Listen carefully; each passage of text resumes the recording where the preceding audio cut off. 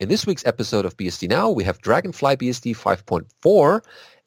Down the gopher hole with OpenBSD we go. OpenBSD also in stereo. We cover VFIO in this one. The BSD OSs are the best candidates for legally tested open source Unixes, apparently. And OpenBGPD adds diversity to the routing server landscape in this week's episode of BSD Now.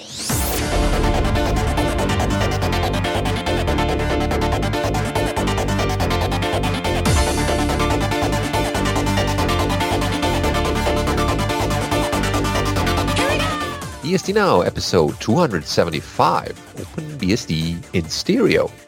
Recorded on the 5th of December 2018. Hello, I'm your host, Benedikt Reuschling. And I'm Alan Jude. And as winter is almost upon us, depends on where you are listening to this episode, we have headlines as always in this week's episode, starting with a good news because Dragonfly BSD 5.4 has been released. And they have, of course, release notes. Yep. So Dragonfly 5.4 comes with a number of big ticket items, including updating the system compiler to GCC 8, improved NUMA support, so that's non-uniform memory access. That's when you have something like a high-end Intel machine or the new AMD machines where there are actually multiple separate packages or complexes for the processors, the memory is attached to only one of them. So, if you have a dual socket system, often you'll have two banks of RAM, one attached to the first processor and one attached to the second. Accessing the RAM on the opposite processor from a process running on the first processor will be slightly slower, and so on. And so NUMA allows the operating system to understand this and try to give you memory that's lower latency from where you're going to run the program. Yep. That especially becomes important as you get with these newer AMD machines where you can have 4 or 8 and more domains instead of just 1 or 2. Plus, they have a large number of network and virtual memory driver updates and updates to their video support. Ooh, great. Oh yeah, and remember this release is 64-bit only, as with the previous releases, so yep. Get to that architecture if you aren't there already. A bit more detail on the NUMA stuff. In particular, this provides much better support for asymmetric NUMA. So that's where maybe you have a different amount of RAM in those 2 different banks or 4 different banks of memory. I know that was an interesting problem came up that FreeBSD was having at EuroBSDCon, where somebody had a machine where one of the sticks of RAM was bad, so they took it out. But that meant that one zone had like 64 gigs of RAM and the other zone only had 32 instead of 64, or 48 instead of 64, something like that. Had like 16 gigs less RAM.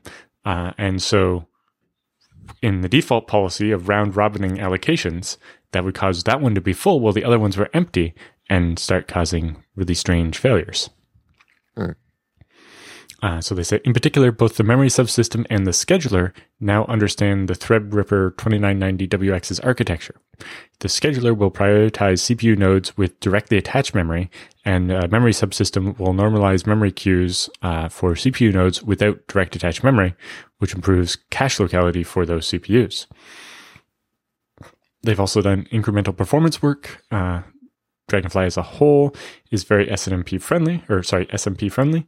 The type of performance work we're doing now is mostly revolving around improving the fairness for shared versus exclusive lock clashes and reducing cache ping-ponging due to non-contending SMP locks, such as the massive use of shared locks on shared resources and so forth.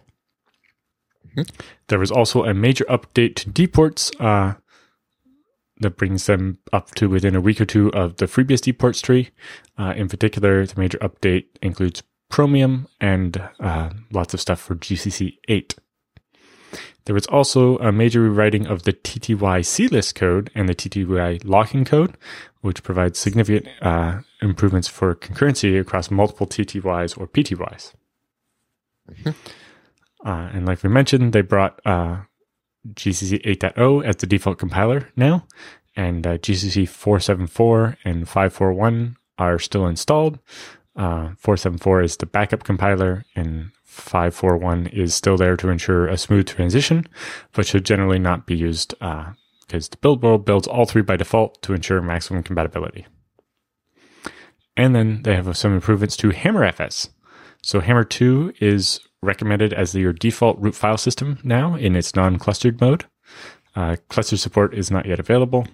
They've increased the bulk free cache to reduce the number of iterations required for freeing space. They fixed numerous other bugs, improved support on low memory systems, and did significant pre-work on the XOP API to help future networked operations. Mm-hmm. And interesting instructions on upgrading and a summary of all the other changes, including fixes for CVE 2018-8897, the debug register issue, the full spectrum mitigation support, changes to the default permissions on the /root directory. In collaboration with OpenBSD, they've completely removed the delayed floating point state to avoid the known side channel attack. So switching from, was it lazy FPU to eager FPU or whatever? Mm-hmm. And that includes proactively zeroing the user registers on entry into the kernel, such as a syscall interrupt or an exception, to avoid speculative side channel attacks. They also updated their DRM, the graphics driver support, to match Linux kernel 4.7.10. And the Radeon driver has been updated and currently matches Linux 3.18. Okay. And then this seems lots and lots of other smaller fixes. Yeah, this seems like a worthwhile thing to upgrade to or try out if you have some time after the holidays or during, maybe. So yeah, Dragonfly BSD, congrats on a new release. And yeah, if you have interesting use cases for that or are using it and have some interesting stories to tell, send it to us at feedback@bsdnow.tv. So next item goes down, way down, down the Gopher hole with OpenBSD, with Gophernicus and TLS. So this was interesting enough for us to include it, and goes like this. So in the early 2000s, the author of the article here thought it had seen the worst of the web. Java applets, Macromedia, Adobe Flash, animated GIFs, JavaScript snow that kept you warm in the winter by burning out your CPU, and so on. For a time, we learned from these mistakes and started putting the burden on the server side. Then with improvements in JavaScript engines, we started abusing it again with JSON and Ajax, and it all went downhill from there.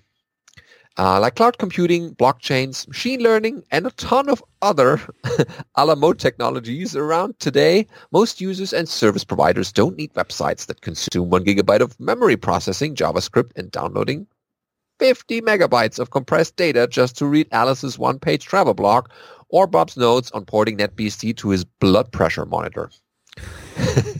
Excellent use cases. But it gets better. So before the HTTP web, we relied on Prestel/Minitel style systems, BBS systems, and arguably the most accessible of all, Gopher. Gopher was similar to the locally accessed Amiga guide format in that it allowed users to search and retrieve documents interactively with links and cross-references. Its efficiency and distraction-free nature made it attractive to those who are tired of the invasive, clickbait, ad-filled, JavaScript-laden Web 2 or 3.x, wherever we are. But enough complaining and evangelism. Here's how to get your own Gopher hole. So here's Gophernicus. You can see a screenshot, of course, and is a modern Gopher daemon which aims to be secure. Although it still uses inetd, it's even an OpenBSD port, so at least we can rely on it to be reasonably audited. So if you need a starting point with Gopher, SDF-EU's wiki has a good article that's linked here in the notes. And there is information, of course, how to get that, how to configure it. And In this one, they have S-Tunnel in use, but at the beginning of the article, they mentioned that they are now have updated support to add TLS to it. But they are not quite sure about the polishness, if you can say that, about the code. They don't recommend it yet for production use, but you can still take a look. And they, so finally, if you don't like Gopher, there's always Lynx or NCSA Mosaic way back when. Oh, yeah. Those were the days. You can find the link there in the Cryogenics web. And they've added TLS support, as I mentioned. And so this is definitely something for the security-minded folks to have. And yeah, definitely check it out if you want to have some nostalgia or less burden on your CPU and memory just by rendering some web pages. Yeah, although one thing I would mention, I don't think OpenBSD audits all the software in their ports tree, only the base system. So just because it's in OpenBSD ports doesn't mean it's audited. But yeah, otherwise they would be very busy, as they are already. Well, also, and that the ports tree probably couldn't contain Firefox or Chromium or, LibreOffice or anything like that. But anyway, that's cool.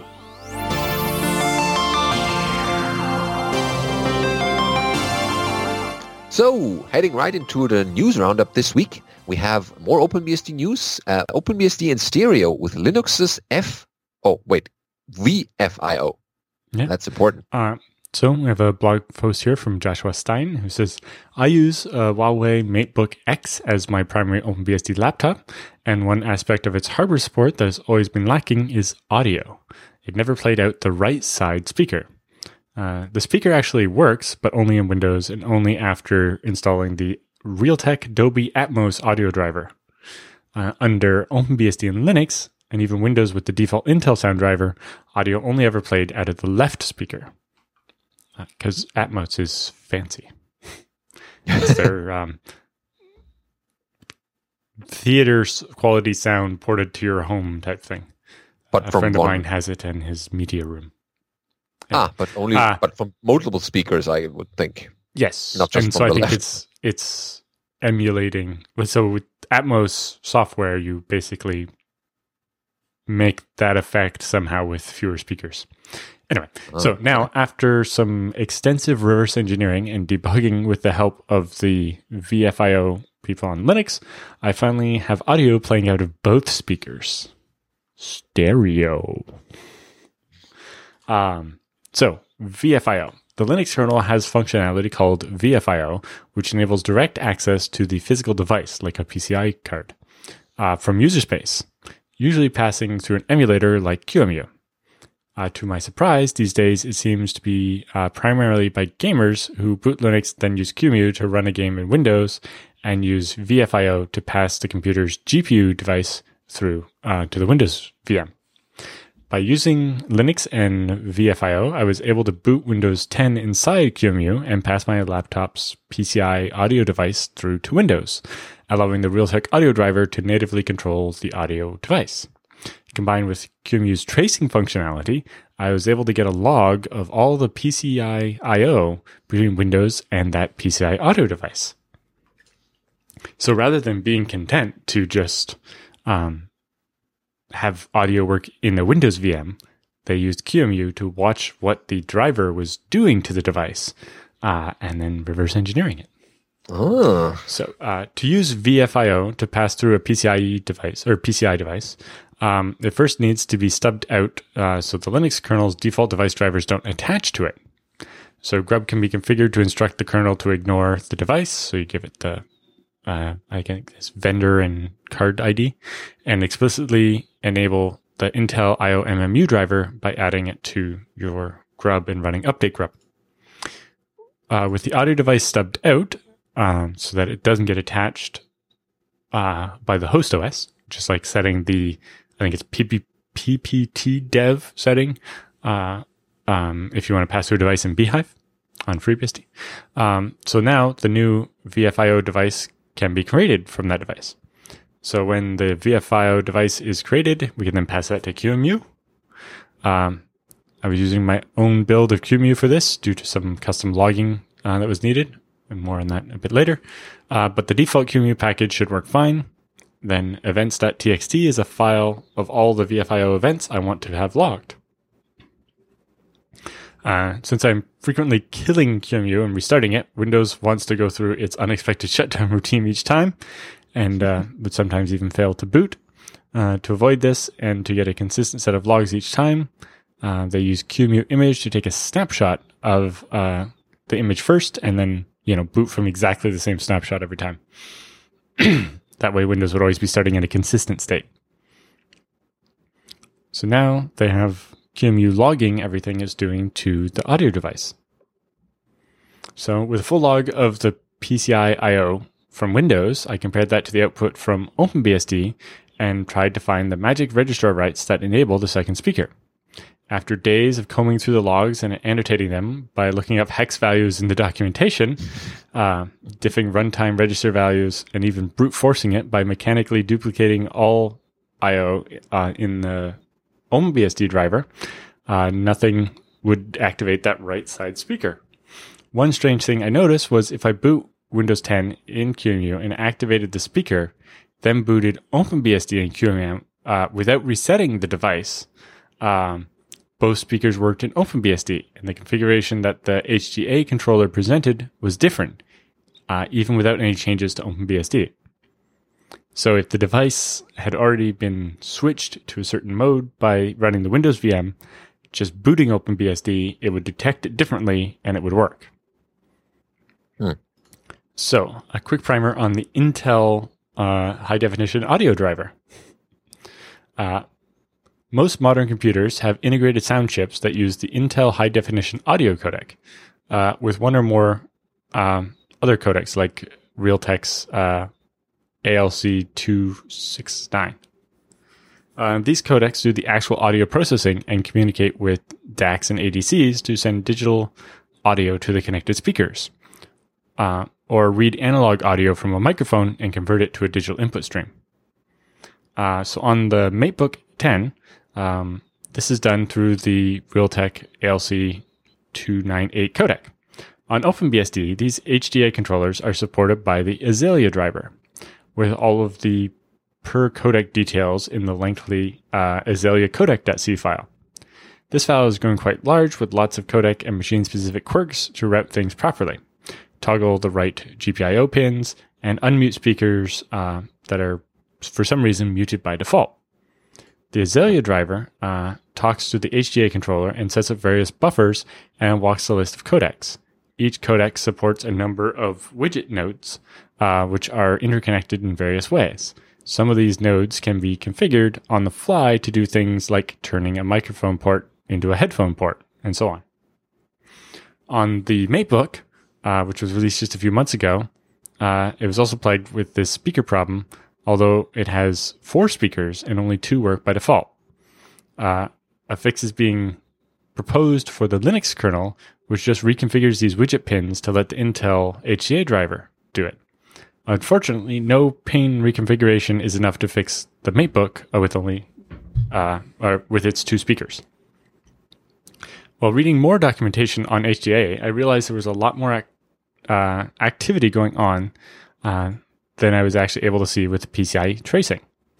For speed and efficiency, the HDA controller uses a DMA engine to transfer audio streams as well as commands from the OS to the codec. In the output stream, they have a bunch of different registers and so on. The command output ring buffer and the response input ring buffer each have 256 entries. The HDA driver allocates a DMA address and then writes it to those 2 base registers, and again, then does the reads. When the driver wants to send a command to a codec, such as codec get parameters, with the parameter, say, volume node capabilities, it encodes the codec address, node index, and command verb, and the parameters, and then writes that value to the ring buffer at the address set when we initialize things. Once the command is on the ring, it gets a PCI write to the write register, which advances by 1. This lets the controller know a new command is queued, which it then acts on and writes the response to the other ring buffer for the OS to read back from. It then generates an interrupt telling the driver to go read it. Since the actual command contents and responses are handled via DMA writes, these important values weren't showing up in my tracing. So, did a little hacking to QEMU to log the DMA as well. So, with the custom hacks to QEMU, added some HDA awareness to remember the addresses of the input and output ring buffers. Anytime a PCI write to the register is done, QEMU fetches the new values of those buffers from the DMA memory, decodes those into the codec address, node address, command, and parameter, and prints it out. So when a PCI read of the other register is requested, QEMU reads the response and prints that as well. With this hack in place, I now get a full log of all the input and output commands being sent to the HDA driver or device. So an early version of this patch left me stumped for a few days because after submitting all the correct commands in OpenBSD, the second speaker still didn't work. It wasn't until I reread the spec that I realized that the Windows driver was submitting more than one command at a time, writing multiple commands to the buffer and writing a value that advanced by 2 or 3 or however many commands, telling the driver, hey, there's 4 commands for you to go do. So this required changing the hack in QEMU to use a for loop to go that many commands instead of just reading the first one. This way it would read every command or response instead of only the first one in each set. Sure enough, the magic commands to enable the second speaker were sent in these periods and were being missed in my first pass of debugging. So now that I know everything that the driver is sending to the device, now I have to minimize that down to just what do we have to do to actually make it work. The full log from VFIO from Windows driver was 65,000 lines, and there were 3,150 commands sent via DMA, which is a lot to sort through.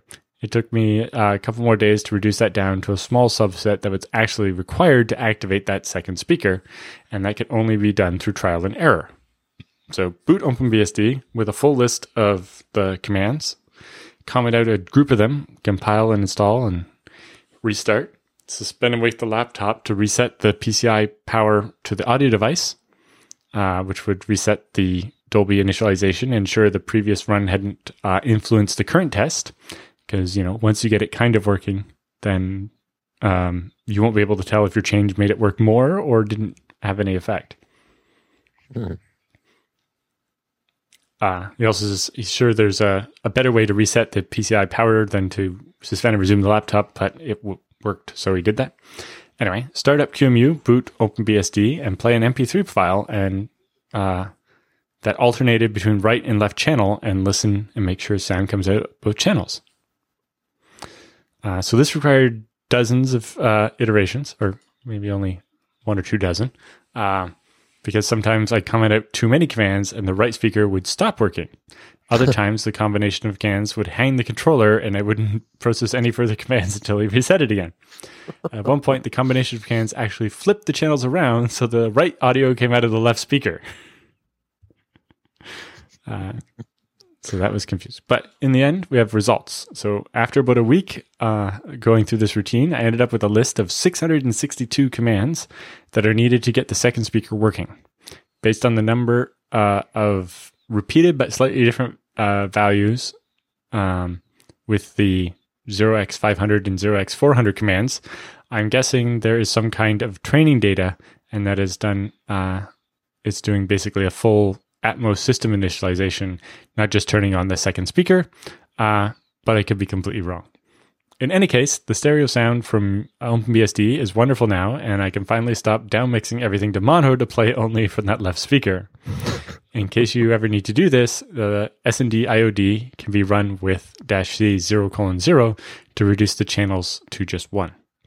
Due to the massive size of the code required for this quirk, I'm not sure if I'll be committing it upstream to OpenBSD or just saving it in my own tree, but at least now the hardware support chart for my matebook is all yeses and for all the things I care about. I've also updated the Linux bug report that I opened before venturing down this path, hoping one of the maintainers of the HDA code there that works at Intel or Realtek maybe knows more about this and could make a smaller fix that maybe could be committed to OpenBSD. Okay, that would be beneficial to multiple people. Mm-hmm. So yeah, definitely a lot of effort just to get the audio on both. I remember getting my first sound card and it was like, ooh, no more PC speaker. I have real sound and voices even if they had, but that was a long time ago. Okay. Yeah, my first computer had a Sound Blaster Pro? No, I think just there were a couple of models. Plain. Yeah. I don't think it was still. a Sound Blaster 16. I forget. I don't know. It was a 46. It was pretty advanced. Okay, yeah. Eventually, so the problem was that it had a compact QVision 1 megabyte video card, which eventually started being not enough to play games. Yeah, because some of these sound cards even had a game coming with them in the package. Sometimes, and they often were the only way you got a game port to connect your joystick to. Yeah. Oh yes, those were the days. Yeah. But back to the show. We have our second item here in this segment is why BSD/OS is the best candidate for being the only tested legally open Unix. So this is over at Virtually Fun and starts with the Unix system is an old operating system, possibly older than many of the readers of this post, including me. However, despite its age, it still has not been open sourced completely. In this post, they will try to detail which parts of this Unix system have not yet been open sourced and focus on the legal situation in Germany in particular, taking it representative for the European law in general, although this is a stretch knowing the diversity of European jurisdictions. And please note that familiarity with basic terms of copyright law is assumed. So yeah, this might be a bit legalese heavy, but we'll get through. Okay, so first, Ancient Unix. The term Ancient Unix refers to the versions of Unix up to and including 7th edition Unix from 1979, including the 32V port to the VAX. Ancient Unix was created at Bell Laboratories, of course, a subsidiary of AT&T at the time. It was later transferred to the AT&T Unix Support Group, then AT&T Information Systems, and finally the AT&T subsidiary Unix System Laboratories, Incorporated, the USL. The legal situation differs between the United States of America and Germany. In a ruling as part of the Unix Systems Laboratories Incorporated versus the Berkeley Software Design Incorporated, USL versus the BSDI, famous case, a U.S. court found that USL had no copyright in the 7th edition Unix system and 32V.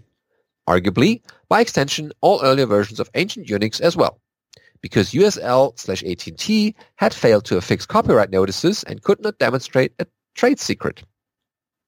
And due to the obsessive tendencies of U.S. courts to consider themselves bound to precedents, like the infamous Pearson versus Post case, it can be reasonably expected that this ruling would be honored and applied in subsequent cases. Thus, under U.S. law, Ancient Unix can be safely assumed to belong in the public domain. And so here, the situation differs in Germany. Unlike the U.S., copyright never needed registration in order to exist. Computer programs are works in the sense of the German 1965 Act on Copyright and Related Rights, henceforth Copy A.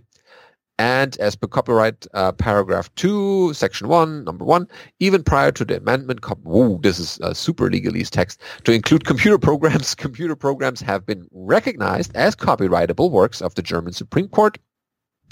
And the paragraph 137D rightly clarifies that.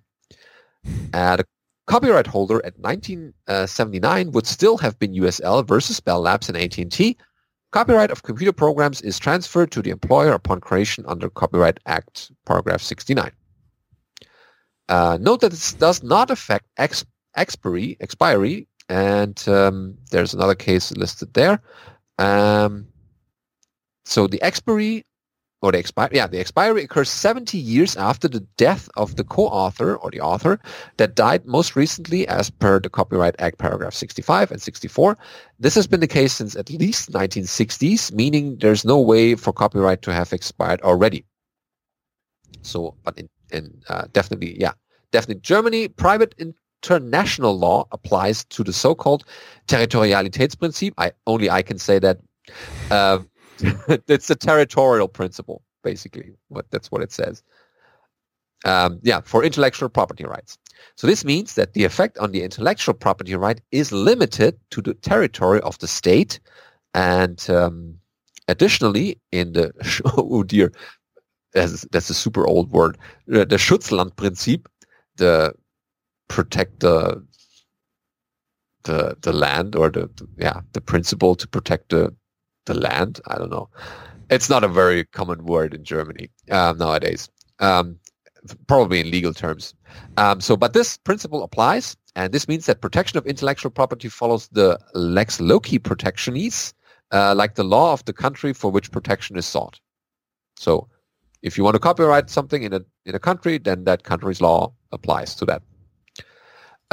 Although it's criticized in parts of doctrine, and that principle required that the existence of an intellectual property right be verified as well.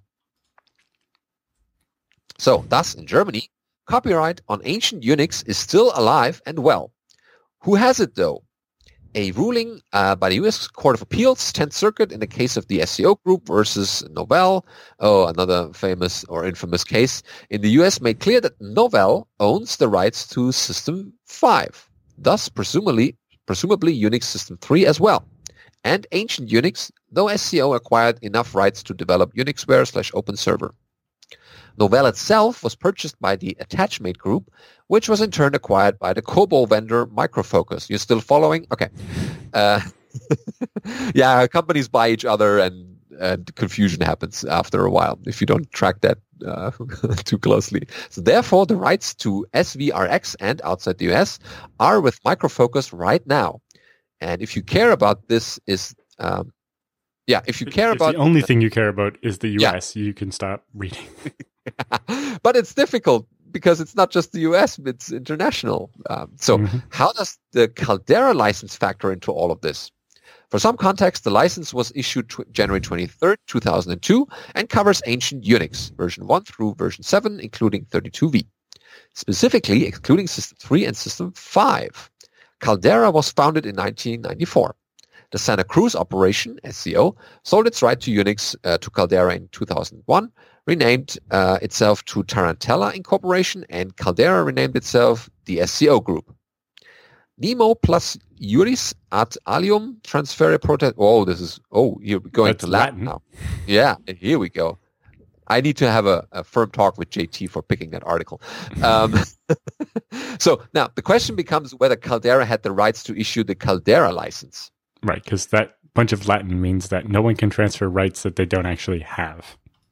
Yeah, I cannot give anything that I own. So I've noted it above, but it needs restating. Foreign decisions are not necessarily accepted in Germany due to the Territorialitätsprinzip. You should, cut at that point and just let me repeat this all over again, like a ringtone or something.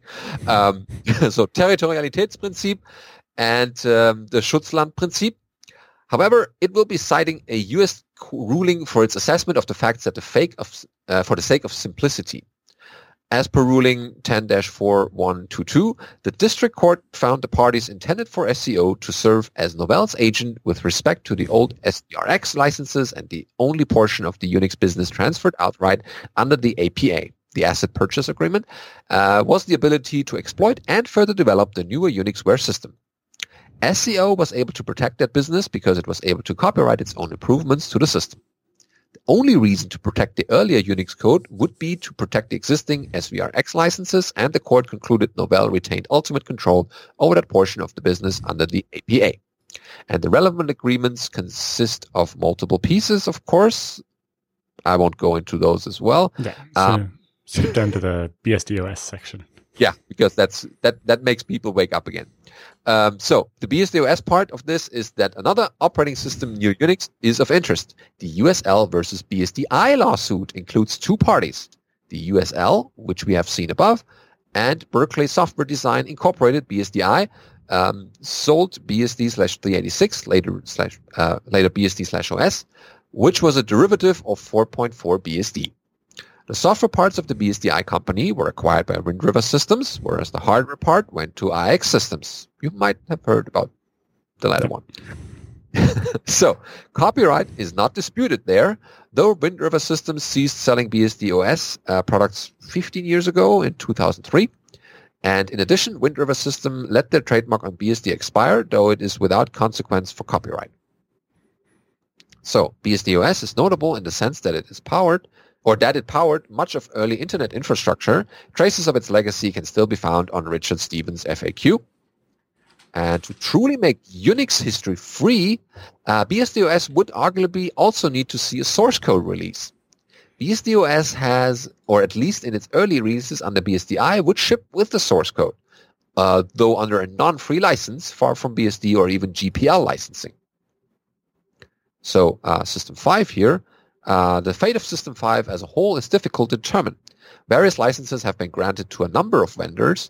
Dell Unix comes to mind, HP for HPUX, IBM for AIX, SGI Unix, etc. So Sun released Open Solaris. Notoriously, Oracle closed the source tool Solaris again after its release, which is a System 5 Release 4 descendant. However, this means nothing for the copyright or licensing status of System 5 itself. Presumably, the rights with System 5 still remain with Novell, or now Micro Focus. SCO managed to sub-license rights to develop and sell Unixware/OpenServer themselves to System 5 or 3 descendants to Unixis, oh dear, now known as Xinuous Inc., which implies that Xinuous is not the copyright holder of System 5. Is your head hurting now? Well, it's the same for all of us. Okay, so obviously to free Unix, System 5 and its entire family of descendants would also need to be open sourced. However, I expect tremendous resistance to parts of all the companies mentioned. And as noted in the Ancient Unix section, Micro Focus alone would probably be sufficient to release System 5, though this would mean nothing for the other commercial System 5 derivatives. And newer research Unixes, the fate of Bell Labs would be a different one. It would go on to be purchased by Lucent, now part of Nokia. After commercial Unix got separated out to USL, Research Unix would continue to exist inside of Bell Labs. Research Unix version 8, 9, and 10 were not quite released by Alcatel-Lucent USA and Nokia in 2017. However, this is merely a notice that the companies involved will not assert their copyrights only with respect to any non-commercial usage of the code. It is still not possible over 30 years later to freely use the version 8 code. Yeah, so in conclusion, in the US, Ancient Unix is freely available. People located everywhere else, however, are unable to legally obtain Unix code for any of the systems mentioned above. The exception being BSD-OS, assuming a purchase of a legitimate copy of the source code CD. This is deeply unsatisfying, and I implore all involved companies to consider open sourcing, preferably under a BSD-style license, their code older than a decade, if nothing else, then at least for the sake of historical purposes. And the author here would like to encourage everybody reading this to consider teaching or reaching out to Micro Focus and Wind River Systems about System 5 and BSD-OS, respectively. Perhaps the masses can change their minds. And a small note about patents. Some technologies used in newer iterations of the Unix system, in particular the System 5 derivatives, may be encumbered with software patents. An open source license will not help against patent infringement claims. However, the patents on anything used in historical operating systems will certainly have expired by now. In addition, European readers can ignore this entirely. Software patents just aren't a thing. Oh, wow. Yeah. Okay, that's that's the history of companies buying each other and licensing and sub-licensing, and that's where we are today. Luckily, FreeBSD is free, and we don't have to worry about this so much. For a reason, yeah. And yeah, it took effort to get there, and the legalese had to be done, or the parts that required court cases, I guess, were somewhat necessary. But we can now enjoy it as freely as we can. Okay. So next up, we have OpenBGPD adding diversity to the route server landscape. So RIPE NCC, which is the group that administers IP networks and so on in Europe, and thanks to their community project fund, we're able to revive the OpenBGP daemon and bring more diversity to the route server landscape. So as of last year, there was effectively only a single solution for a route server on the vendor market, and that was Bird. NIC.CZ, the organization that developed Bird, has done a fantastic work on maintaining their BGP4 implementation. However, it's not healthy to have virtually every internet exchange point in the world, especially those in the NCC or RIPE NCC service region, depend on a single open source project. The current situation can be compared to the state of DNS root name servers back in 2002. Their dependence on the bind name server daemon resulted in the development of NSD by NLNet Labs in cooperation with RIPE NCC. So, OpenBGPD used to be one of the most popular route server implementations until the early 2010s, when OpenBGPD's main problem was that its performance couldn't keep up with the internet's growth, so it lost market share. An analysis by Job Schneiders suggested that the modernization of OpenBGP would make a viable option to regain diversity in the route server market. So they first had to look at missing features and the problems. So the following main missing features were identified. First was performance. In previous versions of OpenBGPD, the filtering performance didn't allow proper filtering of all external BGP sessions.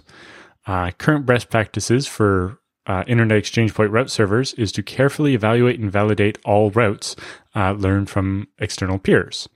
The OpenBGPD rule set required to do correct filtering in many deployment scenarios was simply too lengthy and negatively impacted service performance during configuration reloads. While filtering performance is the biggest bottleneck, general improvements to the route information base were also made to improve scalability.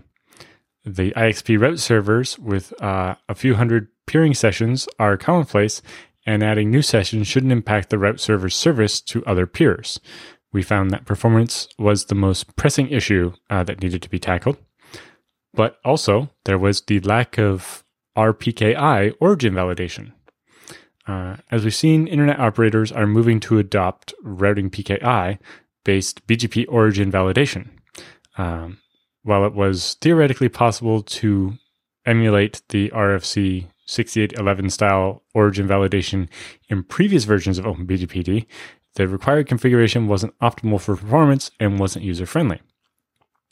We believe that BGP origin validation should be as easy as possible. This requires BGP4 vendors to implement native optimized routines for origin validation.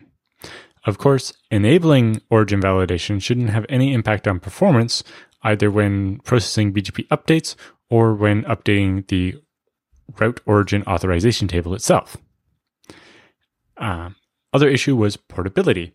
OpenBGP is an integral part of OpenBSD, but IXPs may prefer to run the service infrastructure on the operating system of their choice.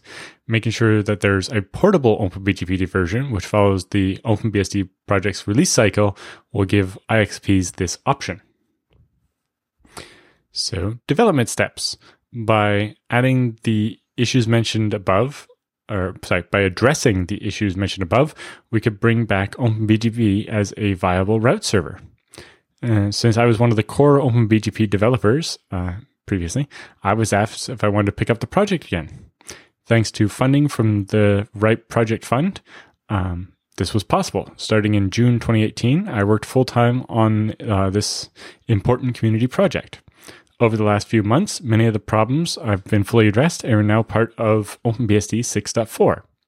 So far, 154 commits were made to OpenBGP during that development cycle, around 8% of all the changes that have ever happened in OpenBGPD. This shows that due to funding and dedicated resources, a lot of work could be pushed in the latest version of OpenBGPD.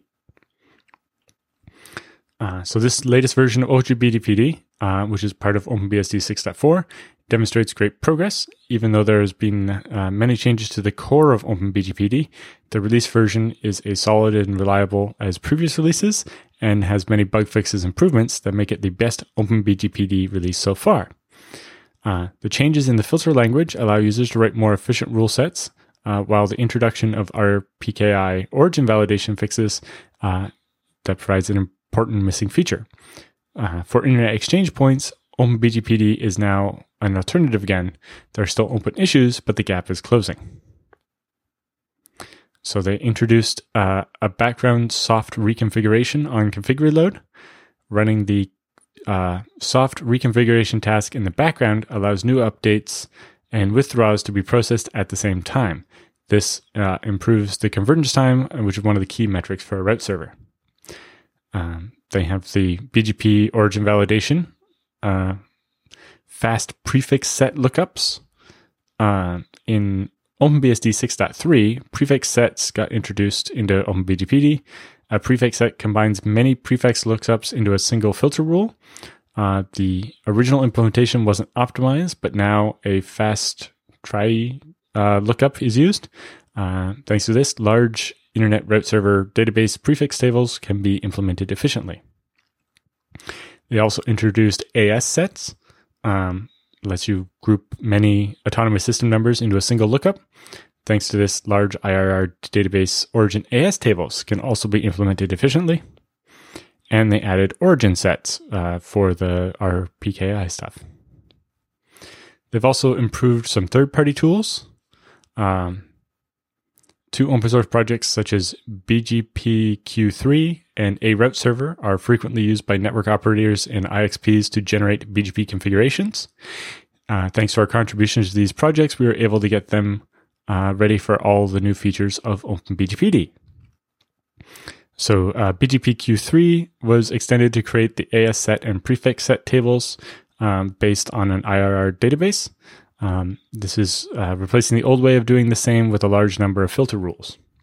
Thanks to the quick response from the maintainers, it was possible to ship OpenBSD 6.4 with a newer BGP Q3 package that includes all of those features. And a route server was adjusted to implement the RPKI, ROA set, AS set, and prefix set, and origin set to generate the much better performing configurations for 6.4. With the release of 0.20 of a route server, IXPs are able to generate OpenBGPD configurations a ton faster, but also implement new functionality. If you look at YYCIX, which is an internet exchange point in Calgary, Canada, partly run by Theo Durad of OpenBSD, the rule set generated by a route server was introduced, so the rule set was reduced by 370,000 rules to just 6,000 rules thanks to the sets. Wow. This resulted in initial configuration time dropping from over an hour to less than 2 minutes. That's significant. And the subsequent configuration reloads are hitless and no longer noticeable. But there's still some more work to do. A sizable chunk of this work left on this table is to rework the RIB data structure in OpenBGPD that hasn't been changed since the initial design back in 2003. There's currently ongoing work in small steps to avoid jeopardizing the stability. To modernize these data structures, the goal is to provide better decoupling of the filter step from storing the RIB database changes and to pave the way for a multi-threaded operation. And I don't know what the status of the portable version is. I know a bunch of people that would love to get a newer portable version of OpenBGPD on FreeBSD. Mm-hmm. Oh, yeah. So looking forward, says it's been incredibly productive to create an environment where a core developer is allowed to work full-time on OpenBGPD. However, it's important to note that there's still room for a number of new features to be added, such as BMP, RFC 7313, add path, etc. It'd be beneficial to the internet community at large if we could extend Claudio's involvement for another year. Open source software doesn't grow on trees. Strategic investments are the only way to keep OpenBGPD's roadmap aligned with the internet's growth and internet operators' requirements. Oh yeah, this is definitely Yeah. Good. If you run an IXP, you should probably get in touch with Ripe or Claudio directly about funding more work on this. Yeah, it's beneficial to you as well and the internet at large.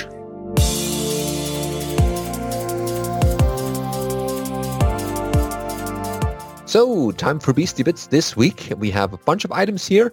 Dragonfly, first thing, Git annotation here, tag 5.50 has been created. Yep. Now that 5.4 is out, the 5.5 unstable branch is open. Yeah, continue development and the stuff is being worked on. And yeah, get in touch, get involved if you're interested in the Dragonfly development. Yep, there's an entire list of what each person changed. I'm definitely going to have to look at what Bill Yuan did there with IPFW. Oh, yeah. Yep. Next up,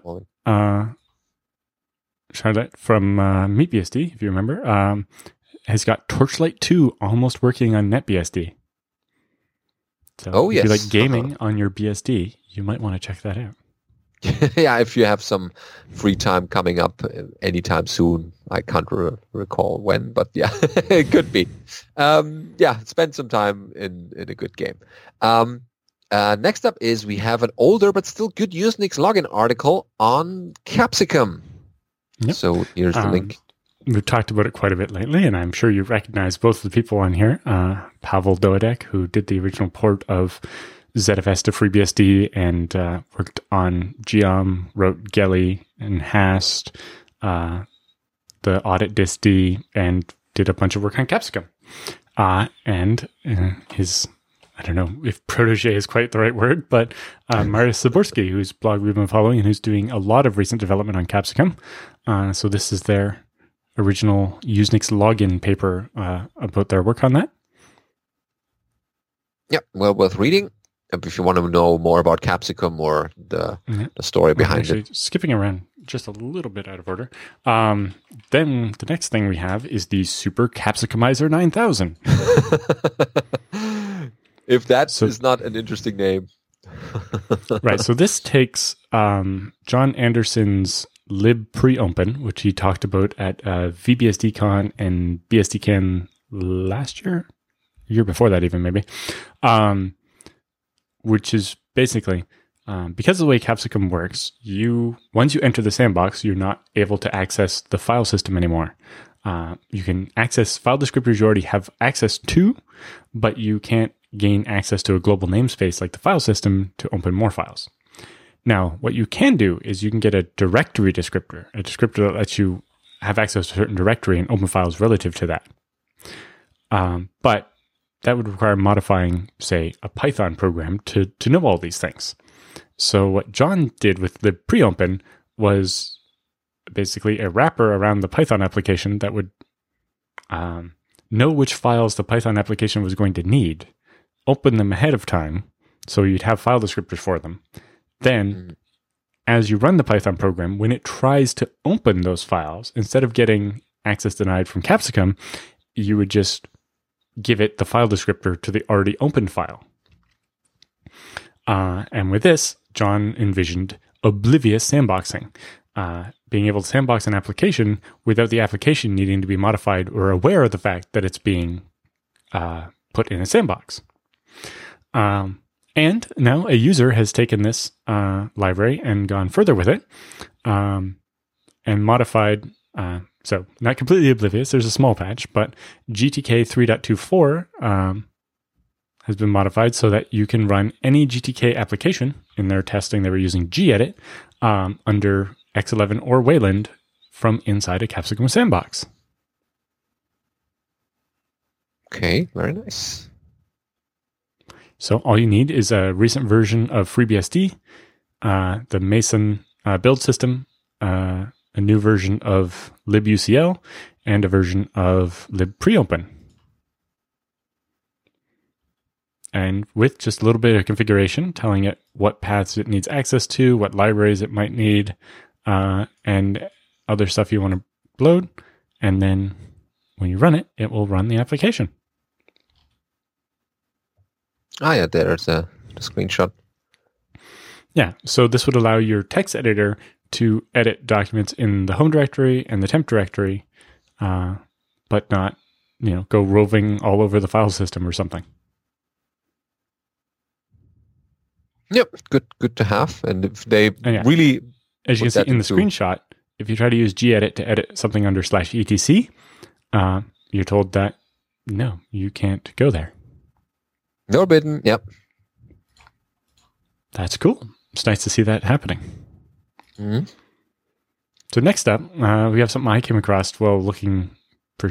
I don't remember what I was looking for, but it's called Knock-PS, and it's a provisioning system for data centers, and it's specifically designed to do PXE boot to deploy OS and a bunch of other things, but it deals with a bunch of different bits, including supporting FreeBSD and most common flavors of Linux and Windows, dealing with power management, so it automatically can sort out and deal with your machine, whether it's using IPMI, something standard like the Supermicro IPMI, or HP ILO, or Dell DRAC, or whatever, or if it's got the newer Redfish HTTP implementation of IPMI, or Intel's AMT, or vPro, or if you have an APC, UPS, or power distribution unit that has remote reboot switch. It also supports IPLMIN, Qualcomm, and Reactivity remote power switches, and the Telejet web resetter. Integrates with switches and routers and stuff for SNMP. Can hook up with rescue systems like sysrescuecd and Clonezilla. Hooks up to your billing system like HostBill or Blesta, or your own via a PHP API. And it can deal with dedicated servers, VMware vSphere, Citrix Zen Server, or Proxmox. So this will take care of deploying and managing VMs and physical hardware all in one. And it has support for FreeBSD. Excellent. Yeah, that's good to have with PXE booting. Mm-hmm. I'd like it if a couple more providers offered a BSD rescue system, kind of like MFS BSD or something, because sometimes when you need to fix your FreeBSD, you can't really do it from Linux because it doesn't have the right tools. Yeah, to get to the real bits that are important. Yeah, I can usually fix a Linux from a FreeBSD, but I can't fix a FreeBSD from a Linux. Yeah. But yeah, other good news is that the Cirrus CI people have announced FreeBSD support. And they have a little guide here that's listed how you get started. And it's pretty straightforward. You edit your .cirrus YAML file. Remember, YAML file, you need to be careful with tabs, or actually not using tabs at all. And then you enter your instance type and what kind of tasks it should run. And they also list a couple of images, though they have a 12.0 RC3 image available, 11.2, 11.1, and 10.4 releases. Yep. And it's basically just running on Google Compute Engine, and so it's good to go. In particular, they also mentioned that Cirrus CI, the company, provides free access for open source projects, and so there's that. Or you can actually use their software to run your own as well. Excellent. So yeah, great efforts from the CI, Cirrus CI folks, and yeah, it's appreciated. And more on the gaming front is that we have found a Twitter post here, or a link to a video showing NetBSD Pinebook gameplay. So that's there's somebody playing a version of Doom on a Pinebook running NetBSD. Who would have thought, back in the day, that this would run on a very little embedded computer? And, well, this is the Pinebook, so it's actually a laptop. Oh, right. Yeah, the two. Yeah, it's this big. Yeah. Oh, yeah. $100 bigger than my head. But still, yeah, it's good to have for a little gaming here and there. Well, yeah. There's nobody had the concept of $100 computer when Doom came out. Oh yeah. How many people would have gone to computing if that was available back then? Mm-hmm. But yeah, okay, now we have it, and you can replay some old games. And important notice for all the BSD folks out there, BSD Can 2019, the call for paper is out. Yes. So you can start today submitting for BSD Can 2019, which will be May, what's that, 6th? It's on the website. 15th to 18th? Right, well, Dan only listed that conference day is not the whole conference. Yeah, go to the home page, then you'll want to arrive by Tuesday night. Yeah, Tuesday is the day where you should be there at the latest. But the conference is Friday and Saturday. But you want to get there by Tuesday, trust me. Anyway, if you would like to submit a talk or a tutorial, because that's what happens on Wednesday and Thursday, you can now go start submitting right now. You have until January 19th. Don't wait for the last minute, please. It's hard on people that have to decide which talks to accept if they can't at least start reading over them until everybody submits 5 minutes before the deadline. Yeah, look at the previous BSD Can schedules to see what kind of talks were there, like sysadmin types or development, kernel, ports. All kinds of things like that. Other nice thing, because of the way the paper submission system works, you can go in there, submit what you have now, and go back next week and improve it, and go back the week after and improve it, and just get something in there right away, and then keep working on it. Yeah, it's That's important. A good thing. Yeah, and a tip I've given people a couple of times now when I ask, I don't know what to talk about. It's like, so it helps if you've been there before. In that case, on your first or second time there, what was the talk that you wanted to see that wasn't there? Or what do you wish you knew a couple of years ago that you know now? Well, there's probably a lot of other people that wish they knew that a couple of years ago too. So chances are, yeah, definitely give the talk that you didn't hear yourself. Yeah, or the talk you wish someone had given you a couple of years ago. Yeah, that's how we bootstrap the next people. Yes, an architect who did his first conference earlier this year says that you should definitely practice your talk in front of a mirror and make sure it's actually as long as you think it is. I've seen many people where the talk ends up being much longer or much shorter than they ever planned it to be.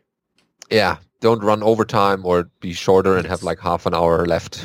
Yes, you definitely want to have a minimum of 35 minutes of talk and then some time for questions or whatever. Actually, BSD Can gives you basically the full hour, so you really want to have like 40-ish minutes and then time for questions. It often turns out if you think there will be a lot of questions, there are not, and if you don't think there will be any questions, there will be many. Yeah, or if you're the tutorial type of person, then you can also submit a tutorial for the 2 days before the actual talk. You can submit both. Conference. Yes, both work. Definitely give a talk and a workshop. Yes. On both days. It actually marginally increases your chances because you're like, we'd only have to pay to fly this person once and we get 2 things out of them. Wonderful, yeah. So think about something and don't forget the deadlines. So you have until January 19, 2019. Yep. That's easy to remember. Then a month later, they will let you know whether you've been accepted or not. So you'll have plenty of time before May to get ready. Yep. Okay, so you heard it here, and we cannot blame us for not telling you. Yes, and I'm sure we'll remind you a couple more times, but hurry up. Come on. But we should finish the show before you run off. Yes, also, if you're not planning to submit, at least plan to attend. Let's make this 2019 should be the biggest BSD Can ever. We didn't break the record last year. We tied it. We need to get bigger this year. And that means just any one of you who is going to go but then didn't, it's your fault. You better make up to it this year. Yeah. Yeah, we will keep nagging and you will be there.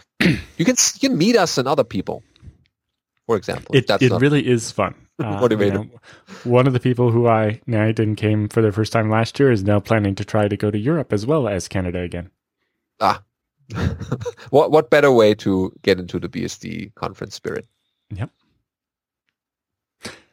Oh yeah, and one random note, I guess, before we go on to the feedback, as I just realized, actually this morning, that an anniversary had passed, and I hadn't quite realized it. My very first ZFS pool turned 7 years old last week. Ooh. Okay. So when did you create that one? After the November 29th of 2011. Oh, that's still early days for the FreeBSD port of ZFS. So this was on 9.0 RC2, if I remember correctly.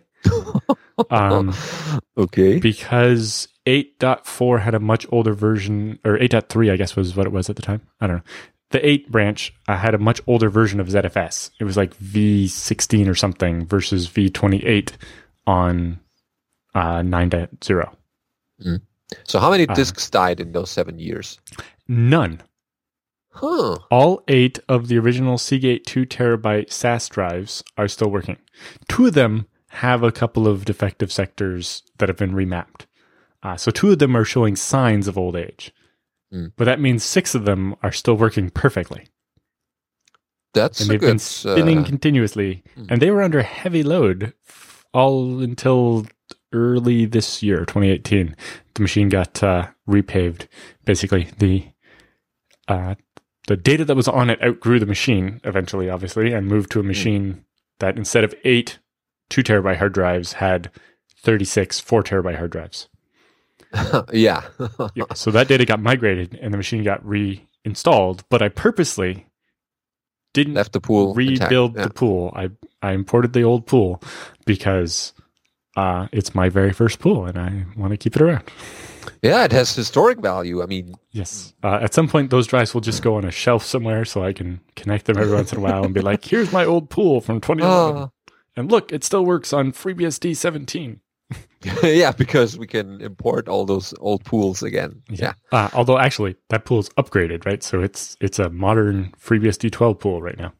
Yeah, not the original version. Yeah, because you wanted the new features. It's been upgraded over time. Mm-hmm. Well, yes, if you want all the details on that original server and the fun times that were had with it, that's over in the TechSnap podcast back in like November of 2011 or so. Oh, yeah, it's been a while. It'd be like episode 30-ish or something, I think, was when I built that server. It was sat on my desk in my little apartment. I built it up because a fun time there. Originally bought it with an Adaptec RAID card because A, I didn't know not to use RAID in ZFS, and B, I believed Adaptec when the box says supports FreeBSD on it. And they provided a binary driver for FreeBSD 8, but I wanted to run 9. And yeah, it with some hacking, I got a driver and it worked. And then every once in a while, the controller would just go on vacation for 6 hours and then come back. Here I am again. It never lost any data, but it really wasn't good for performance when you couldn't get any commands to complete for 6 hours. Yeah. Luckily, what I found out is vacation. The motherboard had an onboard SAS controller that wasn't on the list of supported hardware in FreeBSD. But it turns out it was supported by 9, just not by 8. And so that was just a matter of pulling the SAS cable out of the Adaptec, plugging it into the LSI on board on the motherboard, and everything just worked magically. Okay, which was another of the features of using ZFS instead of RAID. If I had had a RAID 5 made with the Adaptec and then plugged those drives into the LSI controller, almost certainly would not have worked. I would not have just been able to do zpool import, get all my data back, and go. Yeah, much easier for migrating between controllers. Yeah, give it an extra nice scrub from all of us, and more until 7 more years, if not longer. Okay, let's go right into the feedback and questions for this week. Again, if you have a question for us that we have for this segment, because otherwise this would be a very empty segment, send it to feedback@bsdnow.tv. Otherwise, we cannot help you. The first person who did the same thing to ask us a question is Malcolm about installing drivers in development. And the message goes, how does one install a driver that is in development? For example, there is an ATH10K driver being worked on, and my laptop uses that chip. The repo is just the driver code with a link below, and I'm compiling my kernel by hand already on the 12th branch. Do I just put the code somewhere in there? In this case, yes. It has a source directory here, so that you overlay that with user source, and it basically provides user source sys dev athb and contrib dev athb. So it provides all the bits you need. If you just overlay this source directory onto user source, it should in fact not overwrite any existing files, just graph the new ones in. And I think there might be a change to a make file you might have to make to include the new directory. But in general, you would be able to start playing with it. Yeah, and any kind of compiling errors you get, or when you get it running and you have some weird issues, then report that back to the author, because that is valuable feedback for the developers to fix those bits there. In general, you will see this more as an actual fork of the full FreeBSD tree with just the change grafted in, and you'll be able to basically check out that branch, pull up the later FreeBSD on it, and integrate it that way. This one's a little different, but yeah, it's just a matter of applying those files to your tree. Yep. So that should be I don't know how close to working that driver is as far as how much luck you're going to have, but let us know. Yep. Okay. That was Malcolm. And next up is Samir with Introduction to ZFS. And the question here goes, I've really been enjoying your podcast each week, and it's even gotten me to install FreeBSD and OpenBSD on a pair of old ThinkPads. Excellent. Great. So he's interested in learning more about ZFS. For someone who doesn't know anything more about how to spell it, what are some good introductory tutorials or resources to help me get started with it? Thanks again. For ZFS, actually, the FreeBSD Handbook's ZFS chapter, which was mostly written by Benedict and myself, actually, a couple of years ago now, walks through a bunch of the stuff, including creating a test pool with just backed by files on your file system. Doesn't matter if it's ZFS or not, that you can then purposely break and then recover using Scrub or Resilver and so on. Or where you can silently damage it, watch it kind of work normally, and then try to read the file that was damaged and see ZFS detect that and either deal with it or at least give you an error instead of giving you back the gibberish. Whereas if you had just done a UFS file system and done the same damage to it, you might have just saw that same gibberish that you'd written rather than the file you expected. Yeah. So it walks you through all the basic stuff on how to create a pool, how to do the test pool, damage it, recover it, and so on, how to deal with a failed disk, how to deal with expanding the pool, all of the different things you need. Beyond that, obviously the FreeBSD Mastery ZFS book, which you can get from zfsbook.com, walks through all the basics of that as well in quite good detail. Other tutorials, the handbook's a good resource, and it's got a bit of a tutorial feel to it. It mostly comes down to, like most things in BSD and open source and so on, if you really want to learn it, you have to kind of come up with a bit of a project that you want to do, and then have more specific questions to that way. Yeah, and don't be put down by the huge feature set that ZFS provides. You both basically just need how to build a pool, how to create data sets, and then maybe look into how to create snapshots or maybe set quotas or something. Was specifically designed to make dealing with disks easier. So you don't have to worry about partitioning, really. You don't have to worry about, how big of a file system do I want to make? It's like, actually, I just put all my space together and use it as I need and add more when I run out. It really was designed to make things as easy as possible. So it, in the end, while ZFS can do all kinds of complicated things, you don't have to know about any of those to use it effectively. You can use it and be protected by it by just following the very, very basics, and then you can slowly learn more and more and go further and further. Yeah, I'm still learning, and I've been doing it for 7 years. Yeah, but the handbook article or the handbook chapter has a bit of explaining to it and text around the examples, so you can try them out and also read upon what they actually do and what's supposed to happen. But yeah, using that on old ThinkPads is a good way of getting your feet wet into the area of ZFS and the BSDs in general. So that's a good approach. Okay.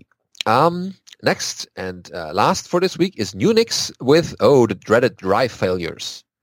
And it's a bit longer, but here goes. Heard you've been low on feedback recently, so I figured I'd send you in an issue that came up recently with a server running FreeBSD 11.1. Okay, I've been tasked with upgrading our NMS at work, or the network monitoring system. I've been using Zabbix 3.4, which has been great for the most part. It's fairly undocumented for BSD configuration. Since the initial server, an older ProLiant with dual Opterons and a frustrating RAID controller seems to have run into some drive issues, causing boot to fail due to issues importing zroot. I figured this would be a great time to ask about some ways to improve the system. First, I/O optimization. I've had a hard time finding much on the topic, but the drives are reporting 512 sectors, and the Postgres database is using 8K records. Should I set the dataset record size to be 8K as well? Is there some tuning you're aware of to improve the I/O for Postgres installs on ZFS? Yes. So on the ZFS dataset that holds your actual data for Postgres, that should have an 8K record size. I think if you check the OpenZFS.org wiki, they have the other settings. I think for the write-ahead log, I think that one's supposed to use 128K separately than, or a different value than the actual databases do. So you'll end up with at least 2 data sets, possibly a third if you want like regular log files and so on. There are some Postgres tuning you can do as well, specifically telling Postgres that, hey, ZFS is going to take care of this, so don't do the double buffering and so on. You might just quickly check the Postgres mailing list. They have a bunch of stuff there. There's also a couple of presentations we've talked about before. I think one was at Nicebug, and there were a couple at BSDCan, and I think there was actually one at PGCon this last year, or both in 2018. That covers a bit more of that as well. But the tool that I have is setting synchronous _commit equals off, and the other one is full _page _writes equals off, because they are not needed on ZFS, but only on ZFS. Yes, but maybe we should work with Thomas Monroe, who's a Postgres committer who recently became a FreeBSD committer, in order to make some changes to FreeBSD to make Postgres better. Work with him on adding a small subchapter of the ZFS chapter on tuning Postgres. Yeah, there is one on the Postgres wiki. So this is wiki.postgresql.org/wiki/performance _optimization. And they have a bunch of articles for Postgres in general. And I think a couple of those will mention ZFS as well. Yeah, but yes, you want 8K record size on the data set that's holding the actual databases. This is because Postgres writes changes to those in blocks of 8K. Well, if you do the default of having 128K record in ZFS, you're going to have to read the whole 128K off the disk, modify one of the middle 8Ks of it, and then write all 128K down again. Well, as you might know, writing 128K every time you change 8K is going to make the disk a lot busier than writing 8K every time you change 8K. Yeah.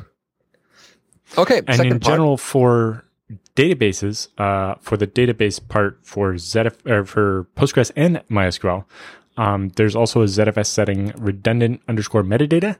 If you change that to most instead of all, I think is the default, it will not write as many copies of the metadata, which will make it take fewer IOPS for every change you make to the database.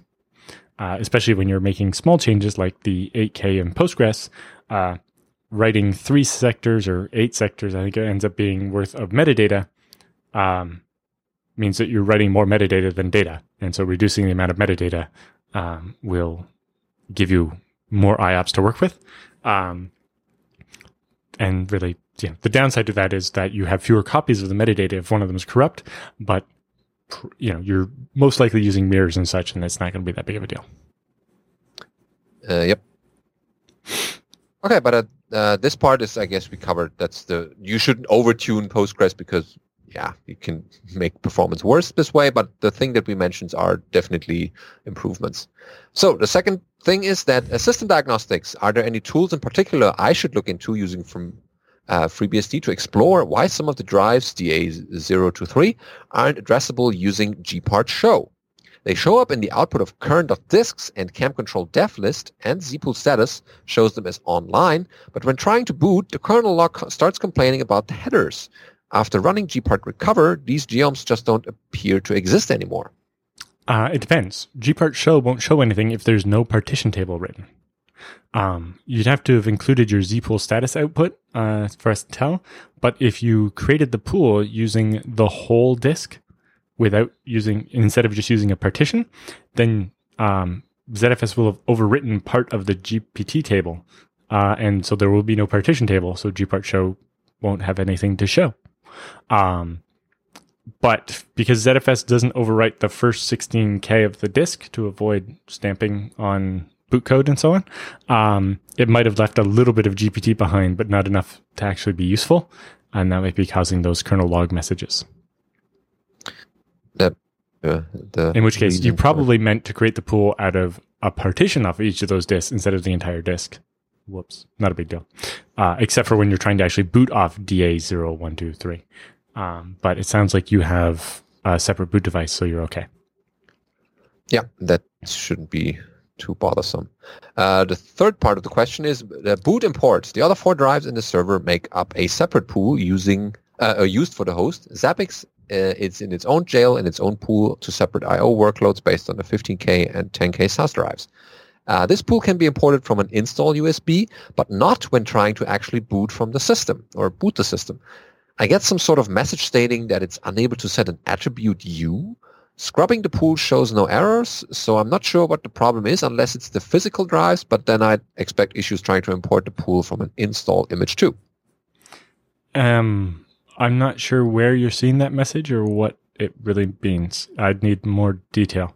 And are you talking about importing it at boot or actually trying to boot off of it? I don't think you can boot off your Zabbix pool here because you didn't actually leave a partition for the boot code. So there's that. The way that the operating system knows to import additional pools beyond the one you actually boot off of is the /boot/ZFS/zpool.cache. So once you have the system booted and you have both pools imported, do zpool set cache file equals /boot/ZFS/zpool.cache space the pool name on each of the pools, and that will add them to the cache file. And that way, when you boot the system, it will try to import all the pools from the cache file that it knows about. And that's what would make the second pool be imported automatically when you boot off the boot pool. Oh, yeah. Mm-hmm. That should be. But yeah, the attribute U or whatever message, it depends what part of the boot that's coming from. But it sounds like you're trying to boot directly off those drives and they don't have boot code. Yeah, that causes that error. Maybe. Or just your boot code might be too old. If you never updated the boot code after you maybe installed this box as FreeBSD 10 long ago, it might not be able to handle something in the newer ZFS, and you just have to do the gpart boot code stuff, but you want to make sure you actually write the right boot code to the right disks and the right partitions so you don't make a mess. Yeah. And the message closes with, if all goes well, I'll be able to recover and get our system back up and running before the holidays. To revisit the issue with our production engineering team about getting some of or less frustrating hardware for this task when we return next week. But this is a fairly perplexing issue that I've not been able to dig up much information on. Thanks as always for the great show, and I can hardly wait for the conferences of 2019 to come around. Hopefully give a better prepared talk this time, at least at one location. Well, it wasn't so bad. Yes, and we look forward to it. If you send the output of a bunch of the commands you ran, like zpool status, CamControl.dev.list, etc., screenshots, I can look a little closer. Mm-hmm. But yeah, with our little tips, hopefully you could get a bit further and solve some of those issues. All right, that wraps up our episode for this week. Thanks for listening and watching. And as always, we'll have anything that you find in next week's episode if you send it to us to feedback@bsdnow.tv. And yeah, see you next week. Yep.